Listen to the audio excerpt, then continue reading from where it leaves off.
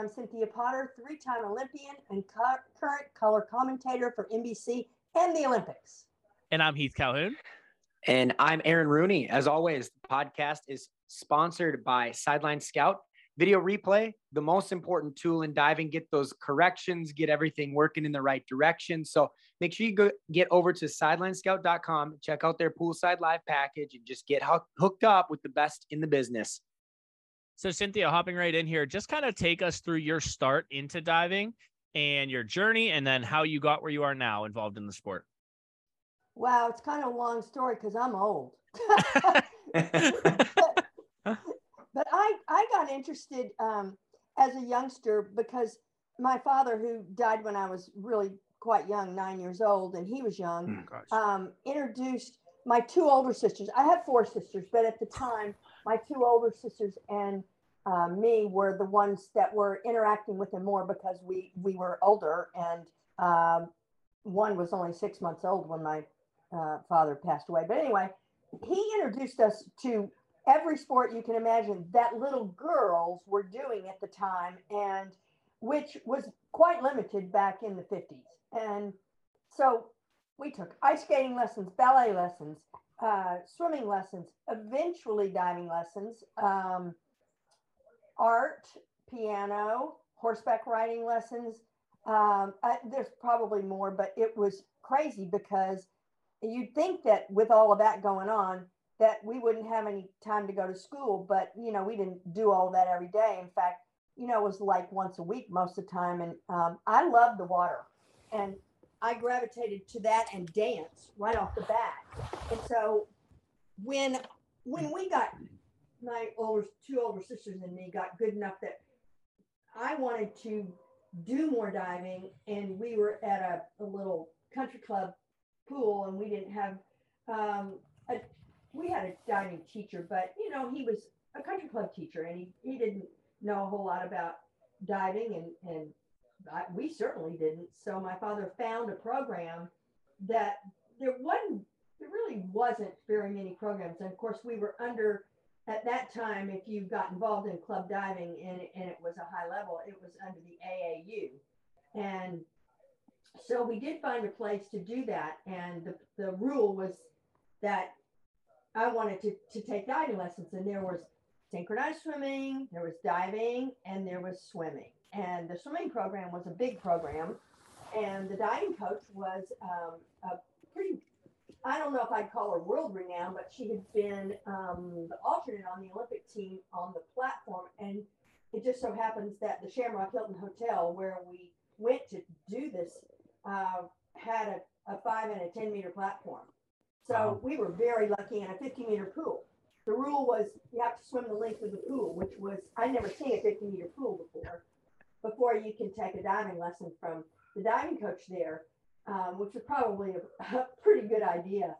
And so I was like, let me at it. And I got in, swam the length of the pool. I probably, was choking, but so I got to take diving lessons. And that was like a huge deal for me, because I don't know that my sisters really cared that much, but I did. And so right off the bat, I excelled somewhat. I was probably better than mediocre, but I wasn't, I didn't know what I was doing at all. And they had those things called buckboards, which were, heavy duty aluminum, and they weren't anything like, what's going on today with the equipment. But anyway, it was really fun. They had 2 1 meters and 2 3 meters, which was unheard of, and a 5 and a 10 meter. So I started in the program there, and we swam on the team there too. And my two loves were dance and diving. And fortunately, they kind of go together in a lot of ways, because I think dance translates really well to springboard diving. A lot of the elements of dance and the muscle groups, much like gymnastics and platform diving. So that's kind of how I got involved in a big time program. And then I started going to diving meets, and, just around Texas. I grew up in Houston, and we just went to, local meets, and maybe the state meet, which was held every year in Austin, and then there was another one in San Antonio. There was one that was an age group state meet, and then another one that was an open state meet. We dived at the Lone Star Brewery in San Antonio, Texas.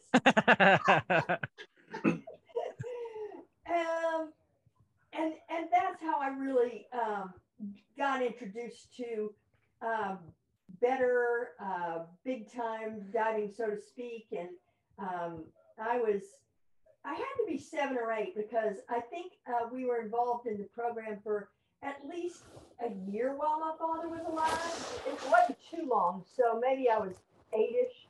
And so when he passed away, of course, I wanted to continue my dance and my diving, and I danced almost every day too, ballet. And my sisters loved more equestrian than I did. I loved it all. I was kind of hyper. Maybe I still am, but anyways, I started going to the nationals when I was 13 years old because they didn't have a junior nationals. So you had to qualify for the nationals. And when I went to my first, it was called the regionals. I went to my first regional qualifying meet for the national championships. I was blown away. I saw the most beautiful divers, both physically and their talents. And I was in awe of them, both the men and the women, but of course the women, because that's who I was competing against. And lo and behold, I qualified. I don't know how I did, but I can't remember if you had to qualify on both boards. I think you did, but I wasn't very good on the 3 meter. I was much better on the 1 meter because that had been where I had grown up. At the country club, they didn't have. They had what was called a high board, but I don't think it was 3 meter. It might have been 2.5 or something like that. So, going to the nationals at 13 and then having my eyes opened even more at that point, and it was in Pittsburgh, I was again in awe because there were so many more divers that came to the nationals than were at the regionals, and the regionals were in Fort Worth, Texas. I was smitten by so many things about diving, and I had a woman coach, which was somewhat unusual, but she was the best ever. She took care of us in a lot of ways because we just, I didn't have a lot of teammates that went to the regionals, and I don't think anybody else qualified for the nationals. And we were separated back then. The women's nationals and the men's nationals were not combined. So I went to Pittsburgh for mine, and I got 10th place on the 1 meter in my first nationals. Only the top 8 made the finals, but it was like I came sort of close, and it was very inspiring and motivating. So that's kind of how I got involved. And you couldn't keep me off the diving boards. If there was diving practice, I begged my mom to let me go. And by that time, of course, my father had passed away, and she was trying to carpool, 5 little girls around to different things. So sometimes it was hard for me to get to go to practice. But in the summertime, I would be dropped off at the pool. I think a lot of kids went through this and stay all day long and practice, and then maybe eat a little lunch sitting on the grass on the sidelines. And then we dived all day long. It was so much fun. What was it like post junior career, the decision to go wherever you may have gone for college, and what was diving like after that youth level? I didn't think I was going to get to dive after I graduated high school. The best I had been when I was a senior in high school was 5th place in the nation. And I thought I was going to have to quit because there were no programs for women. You couldn't go somewhere and continue your diving because, and I've said this, so this is not a secret. I had my admission, my roommate, my dorm room, and all that to the University of Texas because that was where I was going to go, because I didn't really have desires to go anywhere else if I couldn't dive somewhere. and they didn't allow women in the competitive pool. They had a swimming diving program, obviously, but no women were allowed in there. And so, about, I don't know, maybe a couple weeks before I was going to graduate high school, I had probably met Hobie, but I don't remember actually shaking his hand at the nationals before that, because I'd been to a number of nationals starting at 13. I graduated high school when I was 17. And Hobie Billingsley called me one night right before I was graduating high school, and I answered. I think I actually, yeah, I answered the phone, and he asked me if I knew who he was, and he, introduced himself, and I said, I think I probably was close to wetting my pants because I was so excited that he's calling me. And I said, yeah, I know who you are. You're like the best diving coach in the world. And so, I was just like crazy anxious about talking to him. And so he said, that he'd seen me dive, and he was impressed with, but he said, I needed a lot of help here and there. And did I want to come to Indiana? And I was so naive. My response was, what for? And he said, well, Doc Councilman and I have a deal, and I can have so many women a year practice with the men's college team during their practices, and the women will, of course, go to the AAU meets. USA Diving had not come about yet. And so you could stay here in the summertime, and you could train with me for the nationals and the Olympic trials and so forth and so on. So I was flipping out, and I was like, okay, what do I have to do? And he said, well, you got to apply. And I said, okay. And he asked me how my grades were. I said, good. How my test scores were. I said, pretty good. And he said, okay, we'll get that done, and then get here as soon as you can, because it's Olympic summer. Wow. Oh my gosh. I'd never been to Indiana before. My mother had never been to Indiana before. So when I eventually hung up the phone, I don't remember how long our conversation lasted. I remember where I was and what phone I was on. It was a rotary dial phone in our house.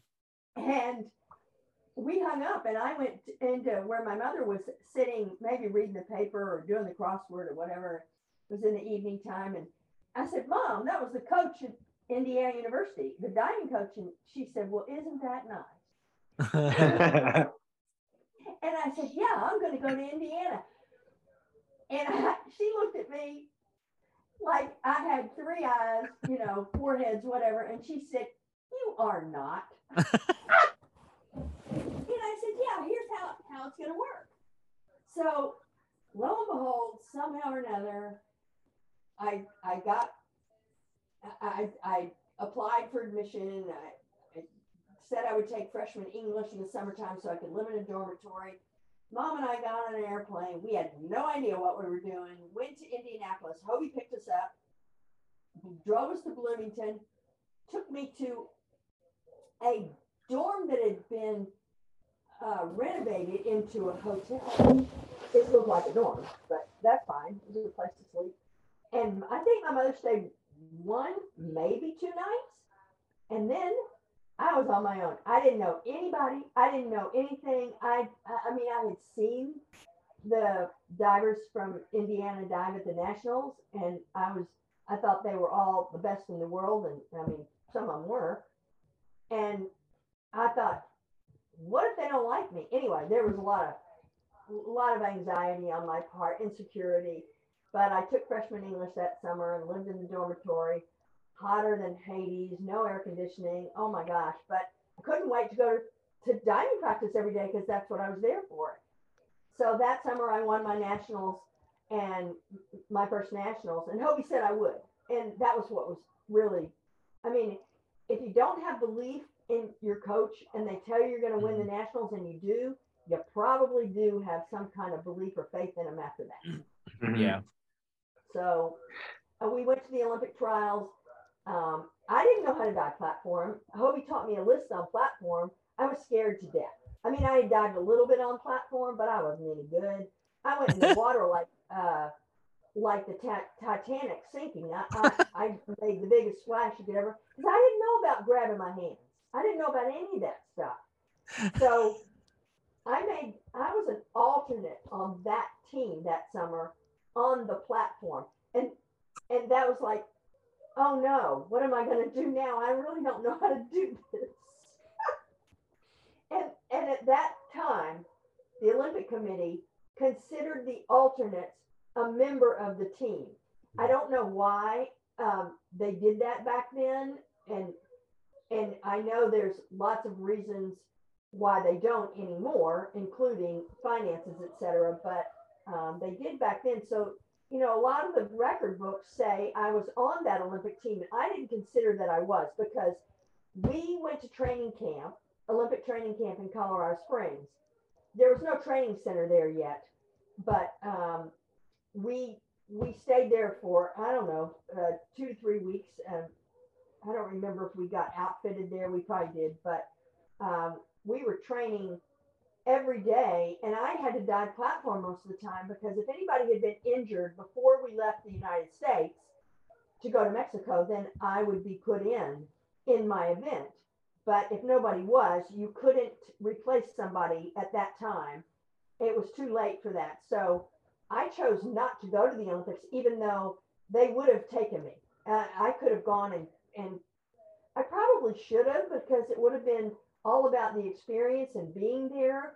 But that year in 1968, the Olympics were in October, Mexico City. And when school started, which was in September, I was a freshman in college. I didn't want to miss out on the first semester of school, because that meant, and I was already thinking this far ahead, that I would be late graduating when it came time for the next Olympic Games.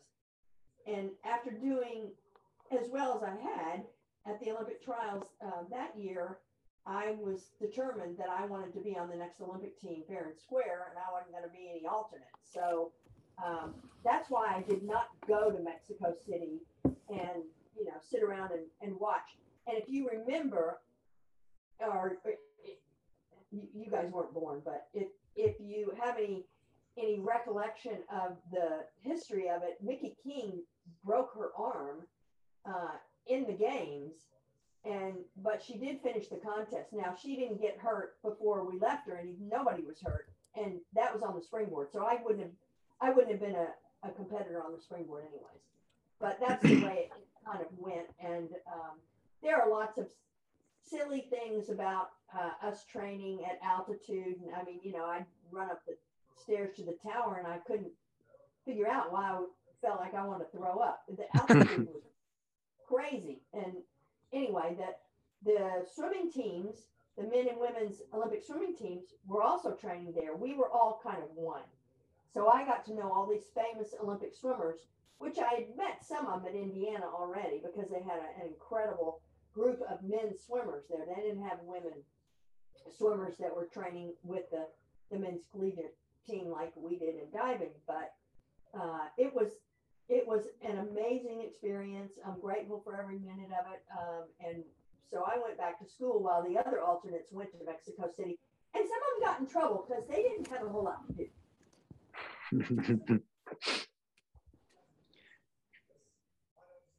So, Cynthia, I did a quick little Wikipedia search, and this is just as surface level as it gets, but I want to hear you expand a little bit. 28 national titles, Olympic bronze medal. What would you say is your most proud diving moment?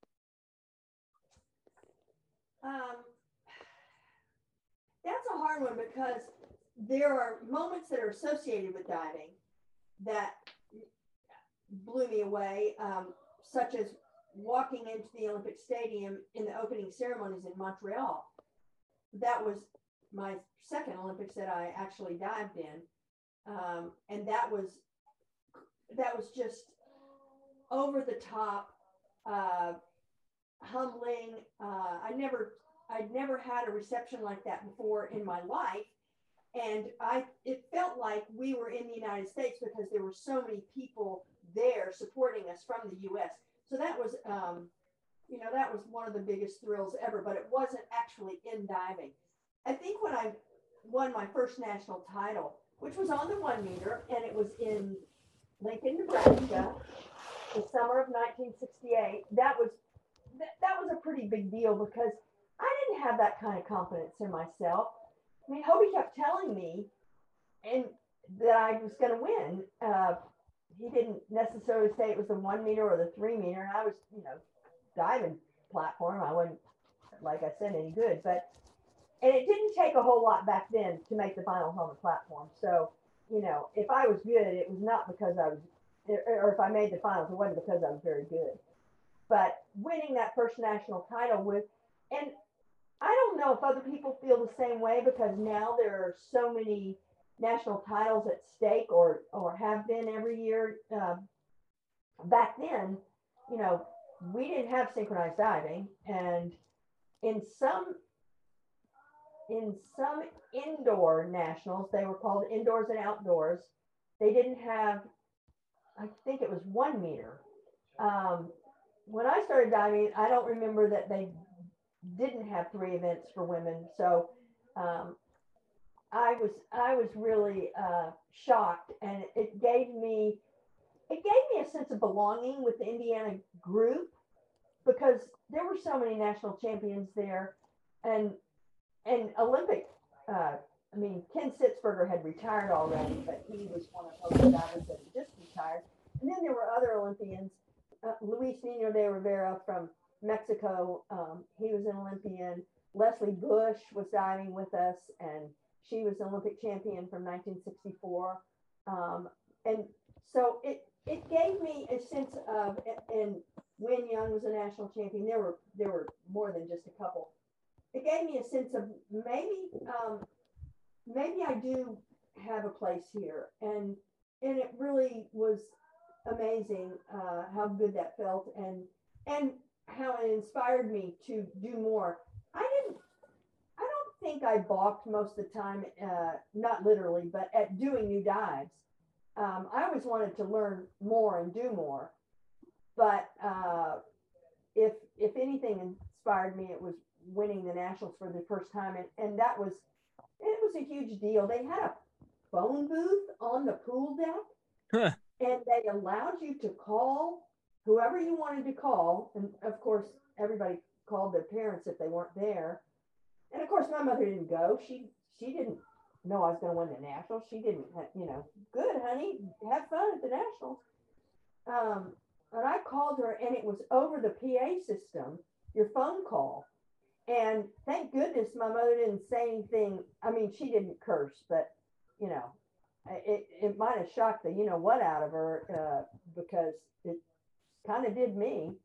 So that was pretty cool, and it was a big deal. That's awesome.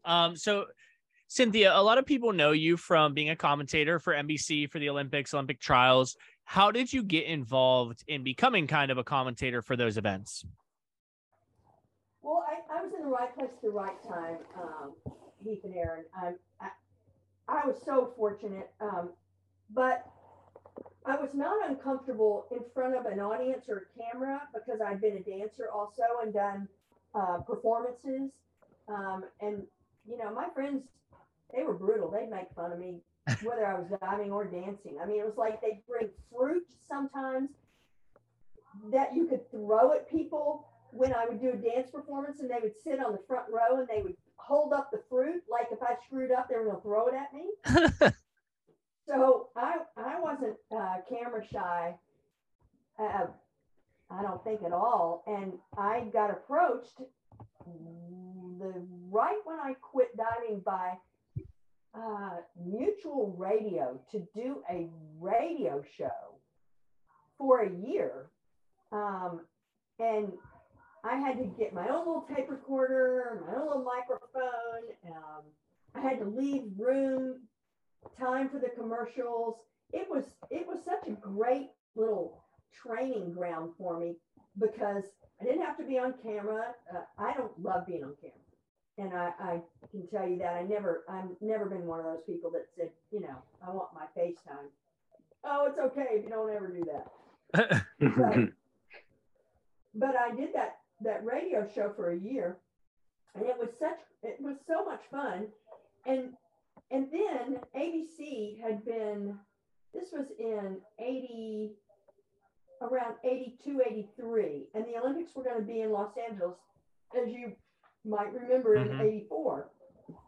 And so Ken Sitzberger had been doing all the Olympic commentary, and the only place that ever put diving on at that time, to my knowledge, was ABC, and you'll remember ABC Wide World of Sports. Yep. So they did sometimes cliff diving, and they did the nationals every summer, the outdoor nationals. And so I had gotten to know Ken very well because he had been an IU alum, and his wife at the time, Jeannie Collier Sitzberger, had been a silver medalist in the Olympics where he won gold. And she and I were really good friends. Well, he called me up, and I think he was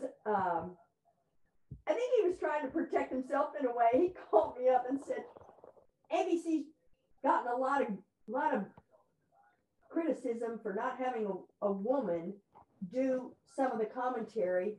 Are you interested? And I don't know whether ABC encouraged him to call people or not, but I said, well, I guess so. I don't know. I didn't care about being on TV, but it sounded fun. And I loved seeing Kenny and Jeannie at the meets. And when he would come to the meets, he would pull me aside when I was competing, and he would say, I don't know anything about any of these divers. What's going on? What kind of divers y'all doing? He never went to a diving meet other than to go do that once a year. So it was kind of funny. Maybe I was his tutor, but so I think ABC tried out 3 different people. Fortunately, I had a great show when I did my little tryout. I did the nationals in Bartlesville, Oklahoma. My play-by-play person was Frank Gifford. Oh, wow. I know. And I had a wonderful producer for the first time ever in doing it, and he helped me. I didn't even really know how to hold the microphone for television, or, where you look, what you do. So I got a lot of help, and I didn't mind asking for it. I didn't think because I had won a lot of nationals and done some things in diving that I deserved to be hired. I just thought, well, this is kind of fun. So this is a long story, and I'm sorry it's so long. Kenny Sitzberger was going to do the men's events in LA, and I was going to do the women's. I had been picked from the 3 that they tried out, and unfortunately, Kenny passed away. I think it was in January of 84. And ABC freaked out and called me and said, can you do both the men's and the women's events? And I said, diving's diving. Yeah, no problem.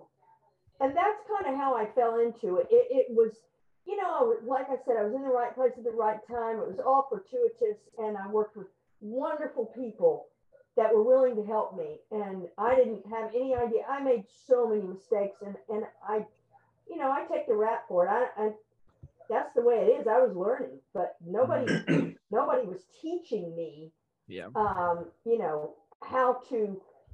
how to speak and when you talk and when you don't talk. And so it was kind of trial by fire, but I was lucky.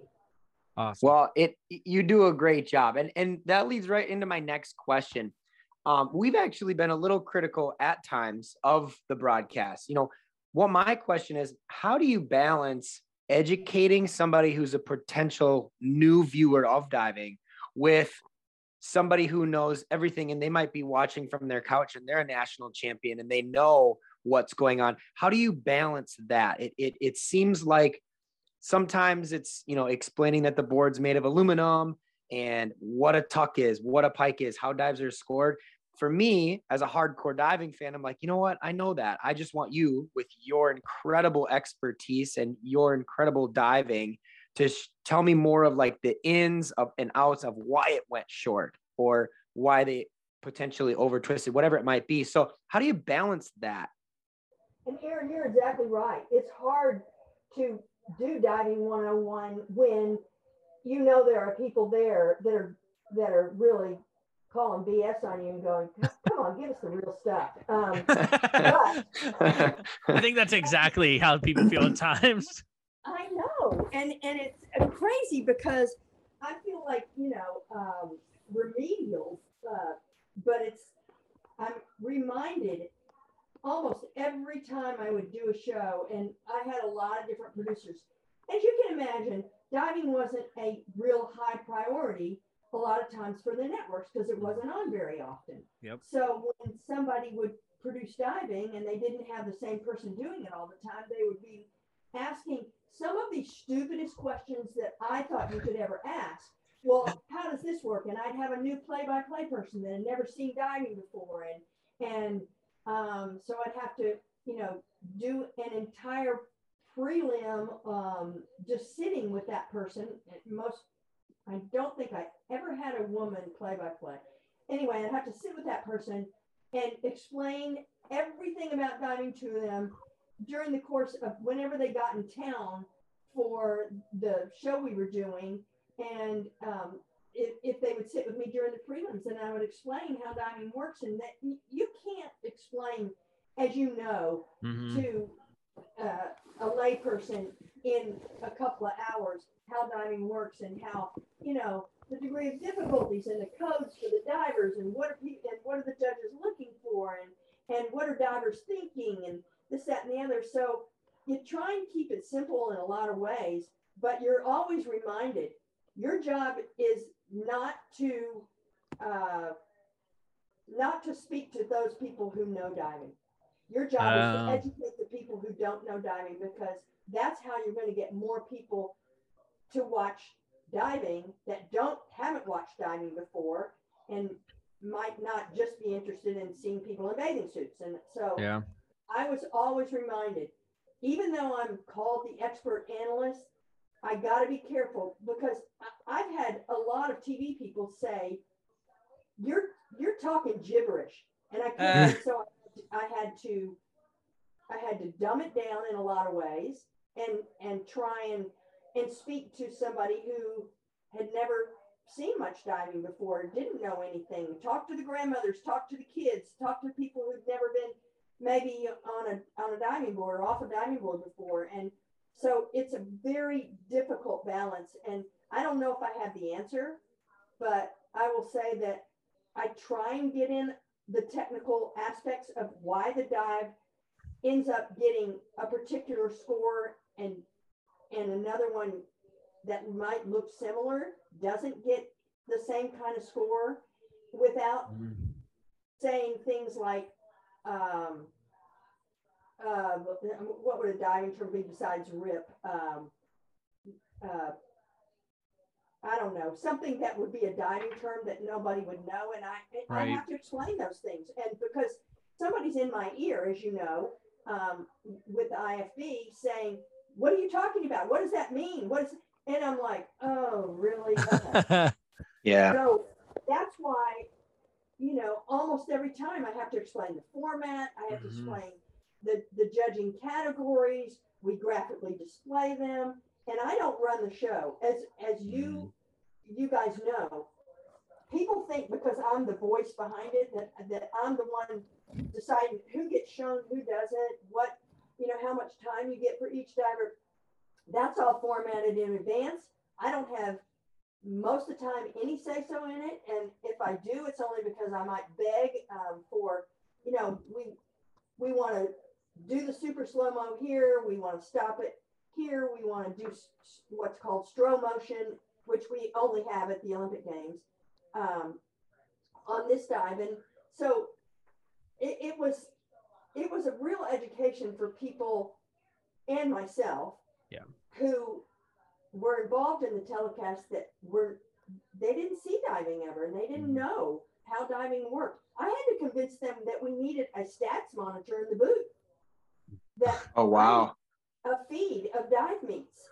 And that was one of my biggest pushes, is if you all will provide us with a feed in the booth, then we won't have to have a person that's called a stats person in the booth, shoving an index card in front of us, telling us, here's the current standings, and they were handwritten. Oh, wow. Yeah, if you can't imagine what I started out doing and where we've come, which is a wonderful evolution and progression, because I know how the telecast works best at this point with the technology. I don't know everything there is to know, and I think you can always improve on anything and everything. I've made a ton of mistakes, but I understand the criticism, and I'm right up front with it. You guys are right. It's hard to listen to me do that every single time. There's 6 guys, and they have to cover all 5 groups, but they'll double up on one group, and the degree of difficulty can make a big difference. Here's how that works. And so, ad nauseum. Sorry, guys. No, but I think that helps the listeners for the podcast.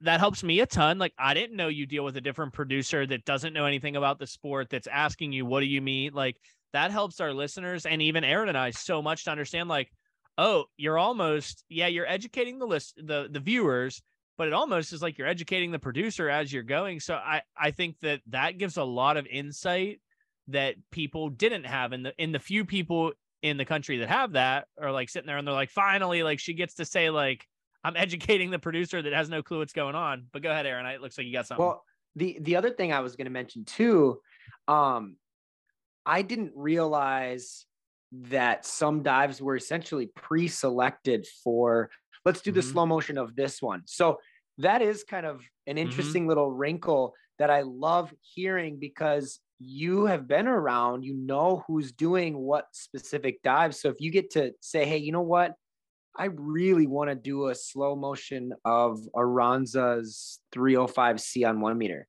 That's going to be a very special, very cool dive. That insight to them kind of shows your experience and what dive might be the one to slow-mo, even, if they crash and burn. That's how it goes sometimes. Yeah. Well, and also, and you guys know this too, you all know from seeing the national caliber competitors dive enough times, where their Achilles is in their list. Yeah. Yep. So that's a lot of times, if we have an opportunity, and we don't do this at the NCAAs, we don't do it because it's too fast. The coaches are so adamant about the diving can't take more than this amount of time, and you got to hurry up, and you can't show all the rounds of dives and this, that, and the other, and a swimming race takes two minutes, and diving's taking 45 minutes or whatever, and I'm like, oh, shut up. But anyway, so I think there's so many different things that I don't have control over. But when we used to be able to do, and at the Olympics and the Olympic trials, we get to do this a lot of times, split screens of two different divers doing the same dive. It's like synchro diving, but they're doing an individual diving. Yeah. And you can show this is why this dive, you might not have picked it up if you didn't see it in slow motion because it was part of the execution in the air. But this is why this dive scored maybe, so much more than this dive, even though they ended up both vertical ripping. Yeah. And so to be able to point those things out, it's a pleasure, and it's wonderful. And I'm very cautious also of how I talk about somebody's diving. Yeah. And I think you might have had a question in there about this, but the first thing that I figured out, and nobody told me this, was that you do not analyze the person ever. And that gets you in trouble. You analyze the dive. You don't talk about if a diver, is a difficult, behavioral problem, or they don't train enough, or they don't do, you have to say something when somebody stands backwards for a minute and they're not going off the board. Because everybody's going, what's going on here? What, and it's a live show, but you don't talk about, the diver's habits and things like that, because I know what it's like having been there, I tried my hardest every time I got in a meet. Maybe I didn't train that dive hard enough, and maybe I was too scared to ask the coach if I could do more in practice. And maybe we know that about certain divers, that they're maybe not training the way the best divers in the world are. But you got to be really careful with that, because I've had parents, ring me about what I said about their children or their relatives or whoever they are. And I try and explain, I'm talking about the dive. I'm not talking about the diver. Yeah. I'm only talking about the dive. And I've also had parents ring me for nasty emails, about, you didn't show my kid or my relative or whatever in this round, and they ended up being in this place after the round. Well, I'm not in charge of how many divers we show or when we come in or when the commercial breaks are. Yeah. And people don't really understand that. I'm not running the show. Yeah. Well, it's a thankless job, but I'm going to say thank you, Cynthia. Yeah. Oh, well, it's been my pleasure. And I know that it comes with a heap of criticism and a heap of people that say, can't we do better than somebody that says the same thing at the beginning of a contest every time?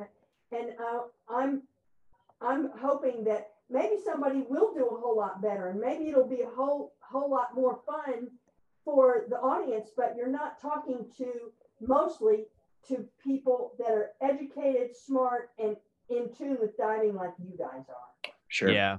Yeah. So Cynthia, you kind of touched on the challenging parts of the job, but what is the one thing that maybe is the most rewarding part of getting to experience that job? I think it's getting to acknowledge the divers and the coaches and all of the people involved. You know how much work it takes to develop a diver. You know how much work it takes to put on a diving meet. You know how much work it takes to be the diver that is struggling at times. And especially, I think when you get the time and maybe you can convince the producer and director, can we get the camera on so-and-so, because we don't have the luxury of having a pre-interview and running those during the meet. Can we do this, because this coach is retiring and we know it. And so we want to make sure we acknowledge that person. Or, just as an example, when the NCAAs are going on and there's a bunch of seniors in the finals, I like to talk about how they have given their heart and soul to their universities, their team, their training, their coaches, their academics. This is a job. It is not easy. Sure, it's fun most of the time. It's not always, but so I think it's really important to say these are incredible young people, incredible, and the coaches that have been there through thick and thin, and what you all go through. You've had to be, mom and pop a lot of times. You've had to be the psychiatrist, the psychologist, the physical trainer. And I used to have to work my own kids out in the weight room. It doesn't happen anymore, but you've had to be, a nutritional counselor to a certain extent. So I want to acknowledge everybody. I want to acknowledge people that are working the table, but it can't do that. They're not going to. But I just think there's so many rewarding things to diving. And I also want to be careful. Diving is fun. I don't want to talk about, and this has been emphasized, people want me to talk about it at times, how dangerous it is. I don't want to talk about that. That drives people away from diving. And that's not, I know that's a personal preference of mine. Yes. Can you get hurt diving? Sure. You can get hurt walking down the street. Yeah. So let's be very careful about that. I've had coaches, dig into me about, you made it sound like it, platform diving could kill you. And I'm like, no, I was asked to compare, driving a car into a wall to hitting the water from off the 10-meter platform. Right. And right. They actually had that on one time. Right. It was horrible. And I didn't agree with it. And there are times when I don't agree with what's going on. And you know, I'm Yeah. I'm hired to do a job. Yep. So Cynthia, do you have any dives that stick out that you'll always remember watching and calling? Oh boy, one that just breaks my heart. It's Matt Scoggin Yeah. in Barcelona. It just breaks my heart. And there's been others like that too, where you thought, you know, this person is in the medals.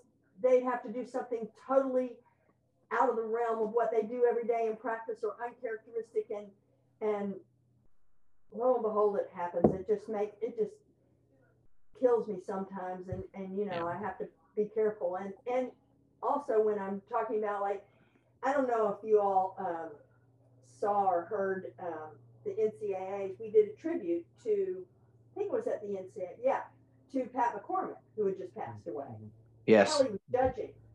So, you know, those kind of things are a big deal to me. It's hard for me at times not to get emotional when I've known these people all their lives. Not Pat, because she was older than me, but I've known Kelly all of her life, and I've known, you know, a lot of people who are retiring, and I know what they've been through, and or whatever is keeping them from you know, maybe being on a scene again, and it's just real hard, because I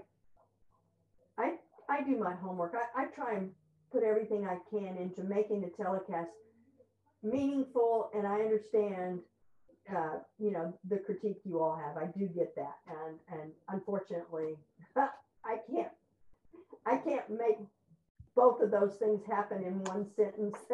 Right.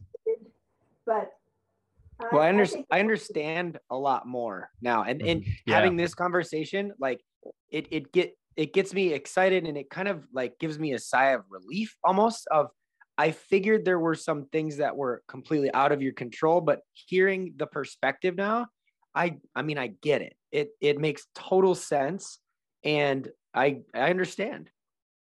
Yeah, I love diving. I love every level of diving. I don't care whether it's the little kids, you know, doing, you know, front lineups and back lineups, and I've coached every level.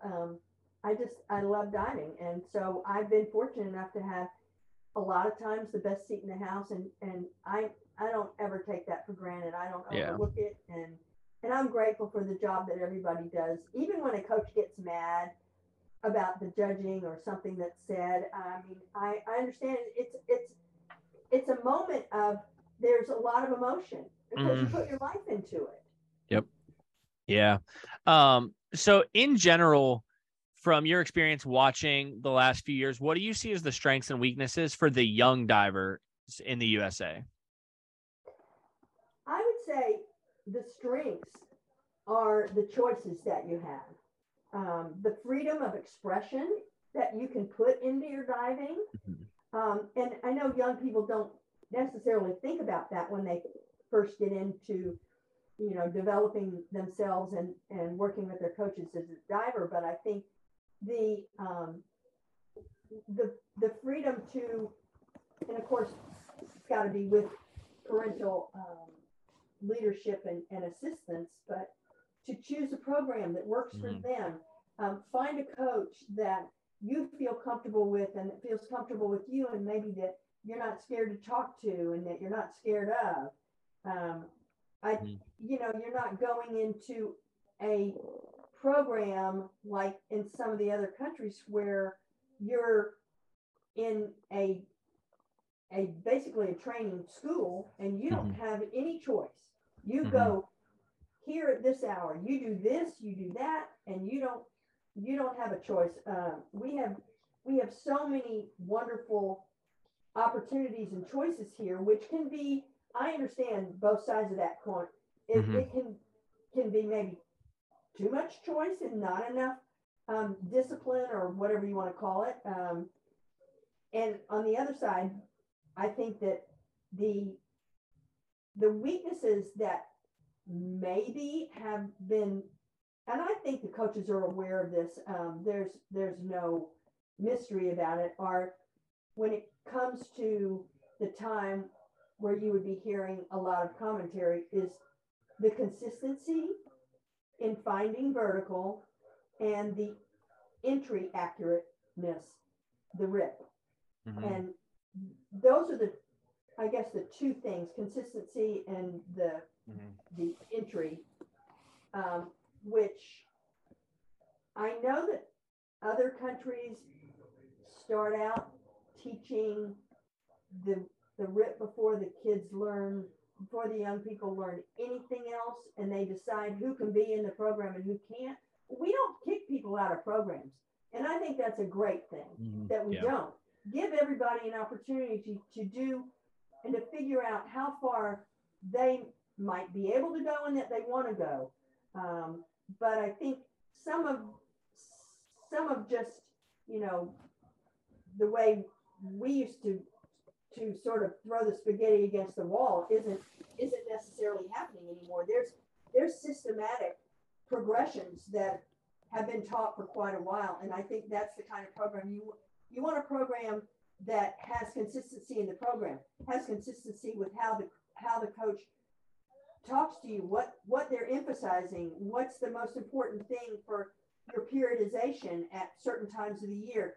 And from what I've heard, and this is the way I worked when I coached in Division I, I worked backwards from the time of the, zone qualifying meet or NCAAs backwards to figure out what we should be doing at what time. And I think that periodization is being done. So I think there's a lot of great things happening. Yeah. And the strengths and the weaknesses can be the same at times. Sure.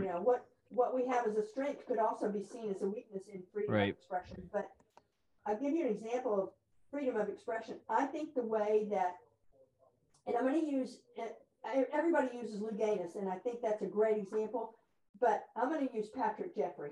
He had a charisma about his diving, a flair and a charisma that I don't think other countries would necessarily encourage. You see it in divers from other countries, but I think that he was allowed to hone his charisma, and he was one of the divers I loved watching. And of course, the same thing with Louganis, who had a dance background, and he certainly was expressive.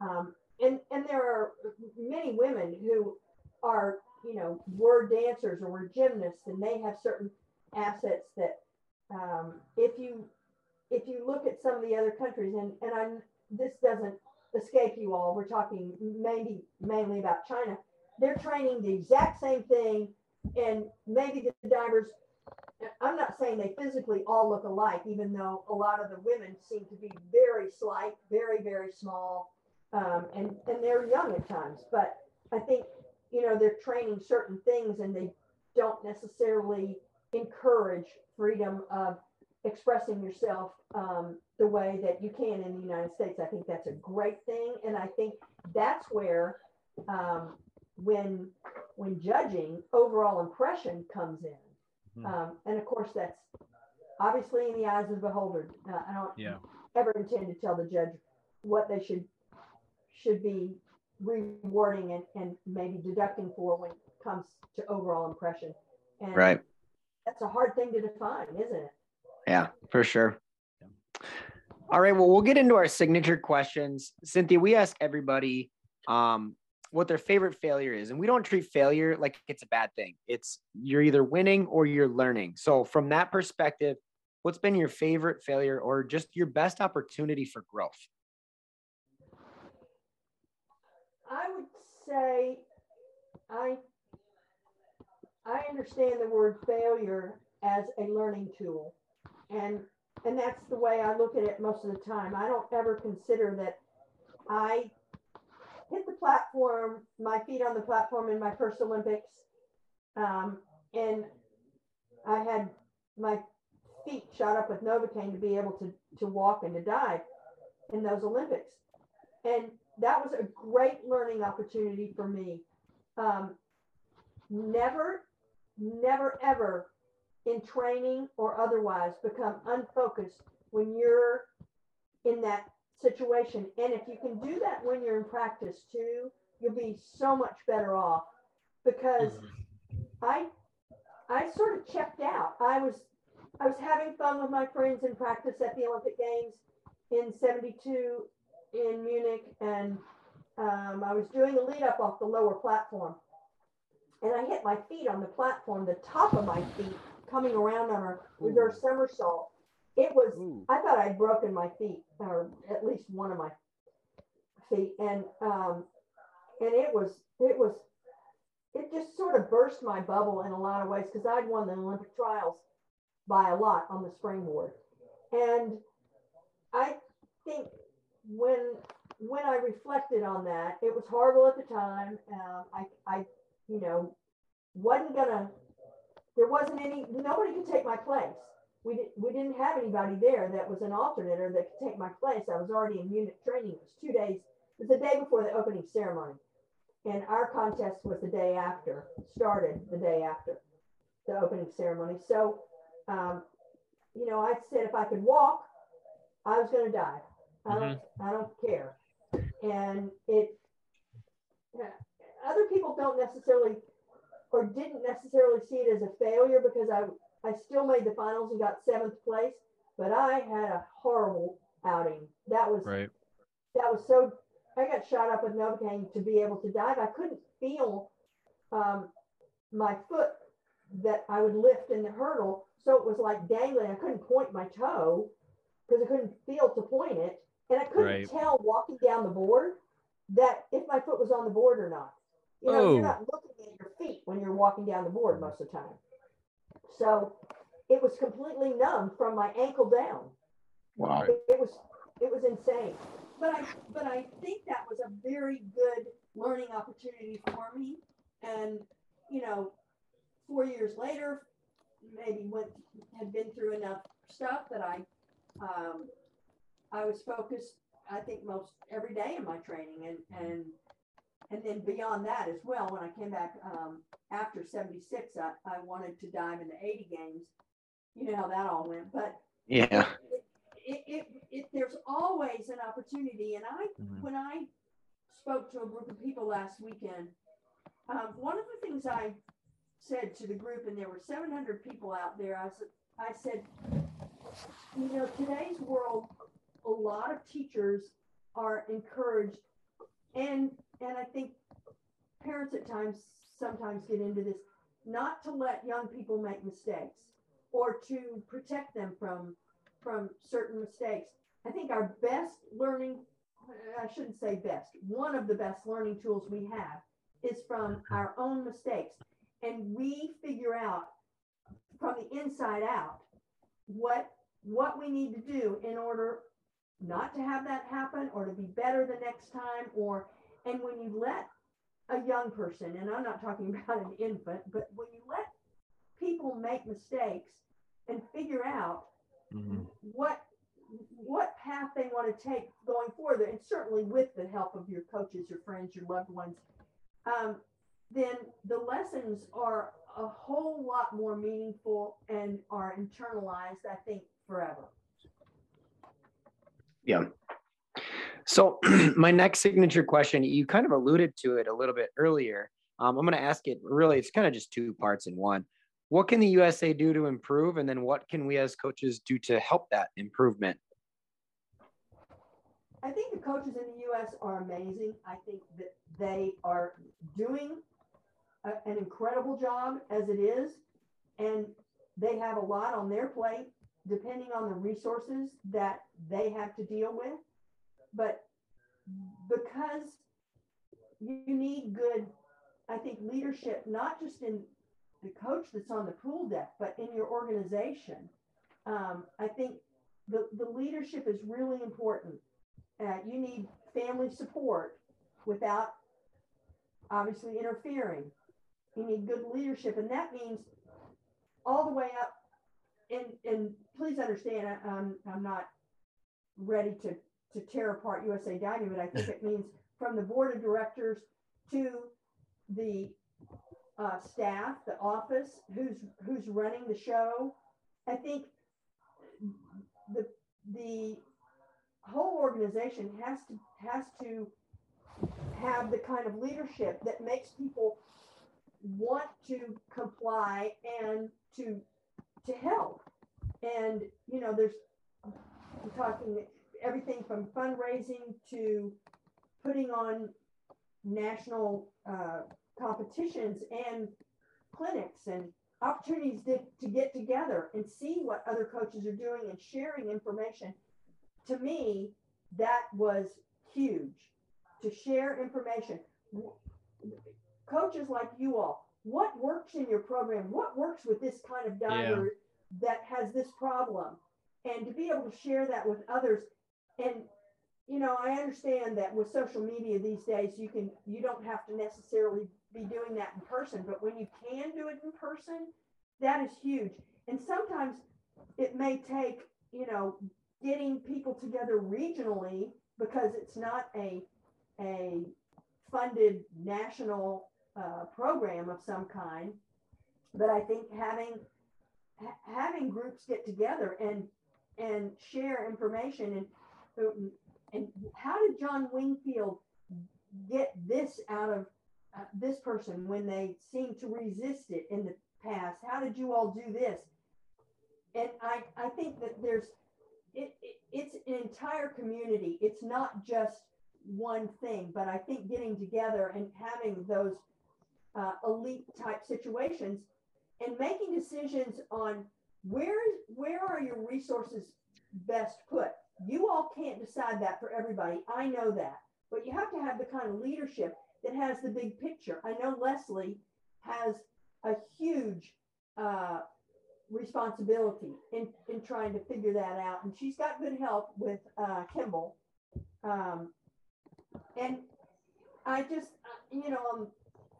I want USA Diving to succeed in so many ways, and I want to see them be able to have the resources that they want. But I think you have to develop relationships with people that can help, and that means that you kind of have to all be on the same page.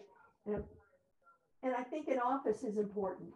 I know they don't necessarily have one, but I think when you have a national governing body of a nonprofit, and the people that work for it, and maybe there's not enough people because of the lack of resources, but they don't see each other on a day-to-day basis, and they don't talk about what their objectives and goals are, not just this week and next week, but going forward for the next quadrennial, et cetera.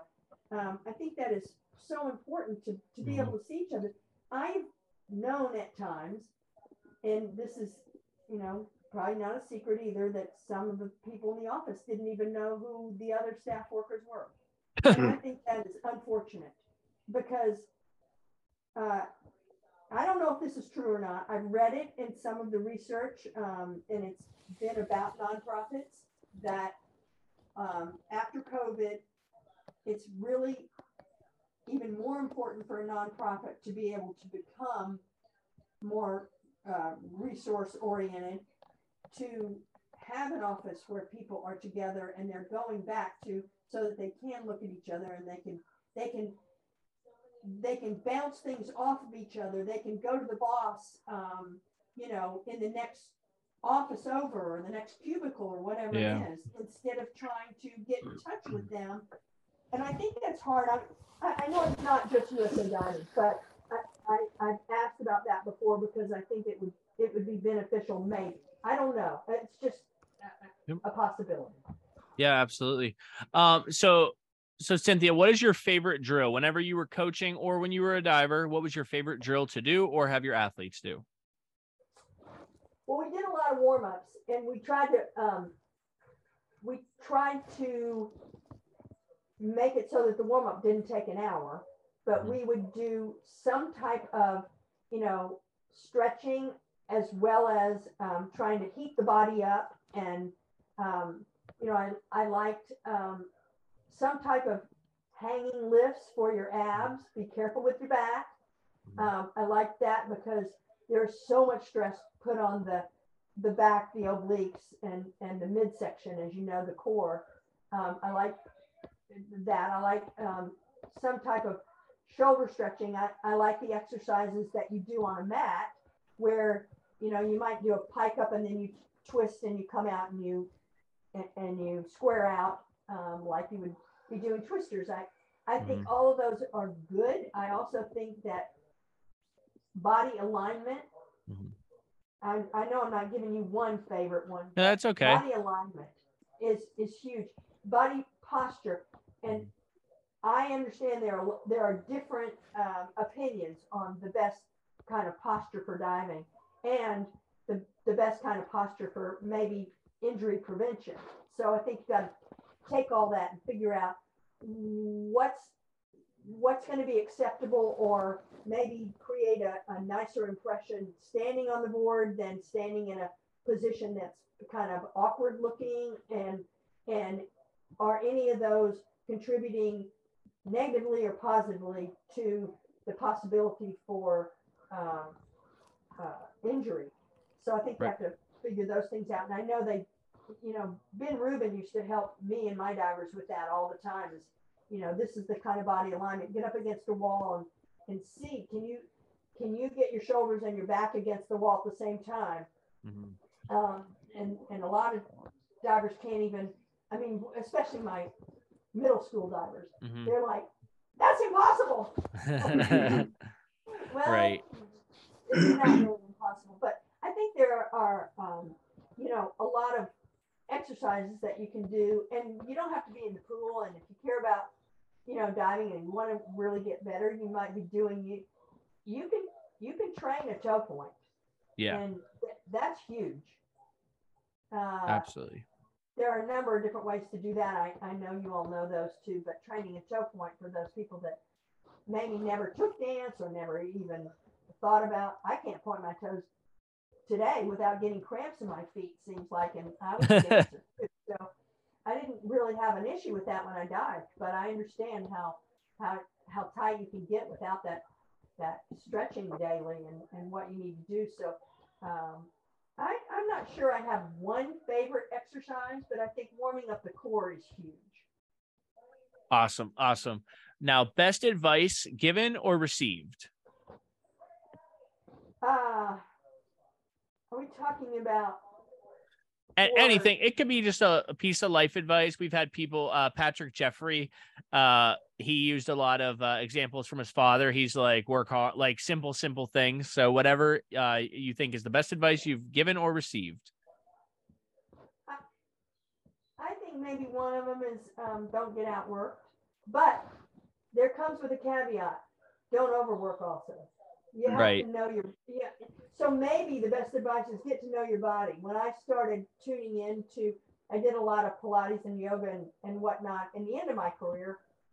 And I think I learned the places that needed help and the ones that maybe I had some strengths in. So get to know your body and then do what's best for it. And take care of the whole body. All of it. Absolutely. Who would you like to hear us interview next? Have you interviewed Leslie? No, she's on our we list. Have not. Yep. Yeah. You actually mentioned her name and I wrote her down and I circled it and put a star by it. I'm like, we have to follow up with her. So awesome. Yeah. That's a great one. And then my last question for you is, what question are we not asking that we should be? What's the plan for the future? What's nice. The plan? I want every coach in USA Diving to know. I want everybody involved in USA Diving to see and know what the strategic plan is, in as much as it could be shared without, I guess, breaking any confidences about, any, and I don't see any sponsors or anything else being involved here, but what is the strategic plan, and how are you going to implement it? What, and I'm talking about, it should be for a quadrennial, I think.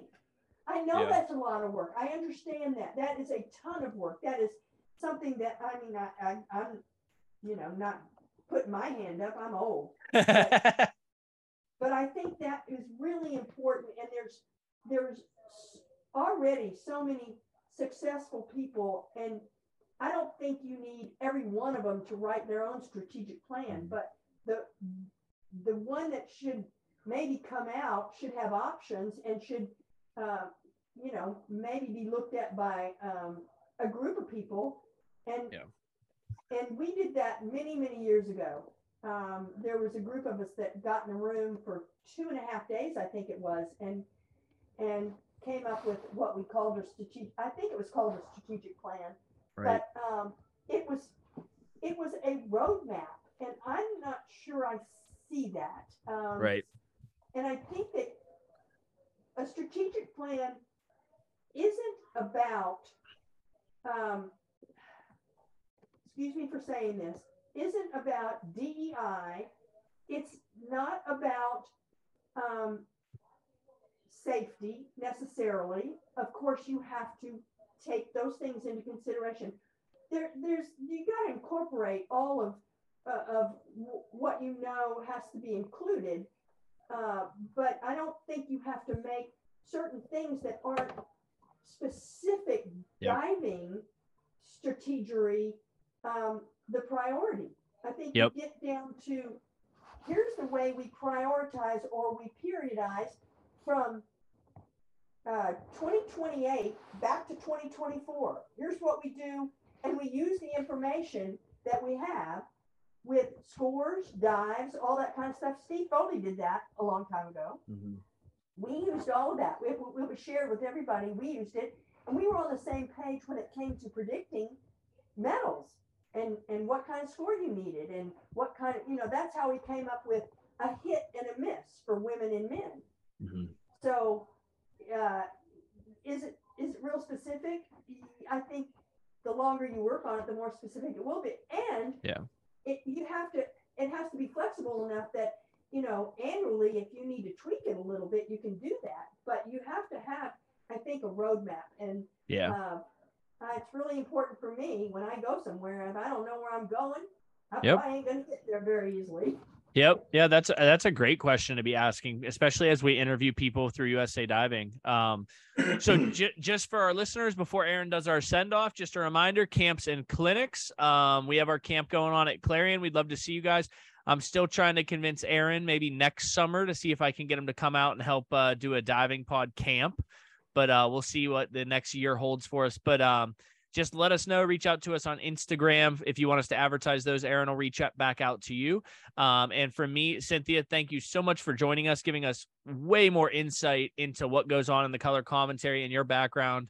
It was really a joy to have you. So thank you for your time this evening. You're so nice to let me blab so much. I appreciate it. I know I'm full of a lot of stuff, but I do care about diving and I'm passionate about it. And I want to see everybody succeed, and I'm not talking about the people overseas. I'm talking about right here at home. Well, I think Aaron and I talk about it all the time as we interview people that we don't really know a ton, like yourself, or like when we interviewed Lee Mashad and other people. It's like we hope we leave the interview or the interaction, we say that person loves diving, and there's no doubt you love diving, and that's awesome. Yeah. I do love diving, and I love the fact that you guys care about it as much as you do. The only thing I didn't comment on that I think would maybe help with, and I won't mention all the areas that it might soothe, but if coaches somehow would be willing to take the judges certification and it didn't cost them anything, I think that would really be helpful, because there's so many, I hear, like when I'm in line at the hospitality area at the NCAAs, and I hear coaches saying that judging was horrible, and this, that, and the other, and I'm not going to say that, there aren't mistakes. There's a reason why there's 7 judges. We get that. Yep. But if and the criteria has changed over the years so much, I have to keep up with it. I took the judging certification like 3 times, and I wasn't going to judge.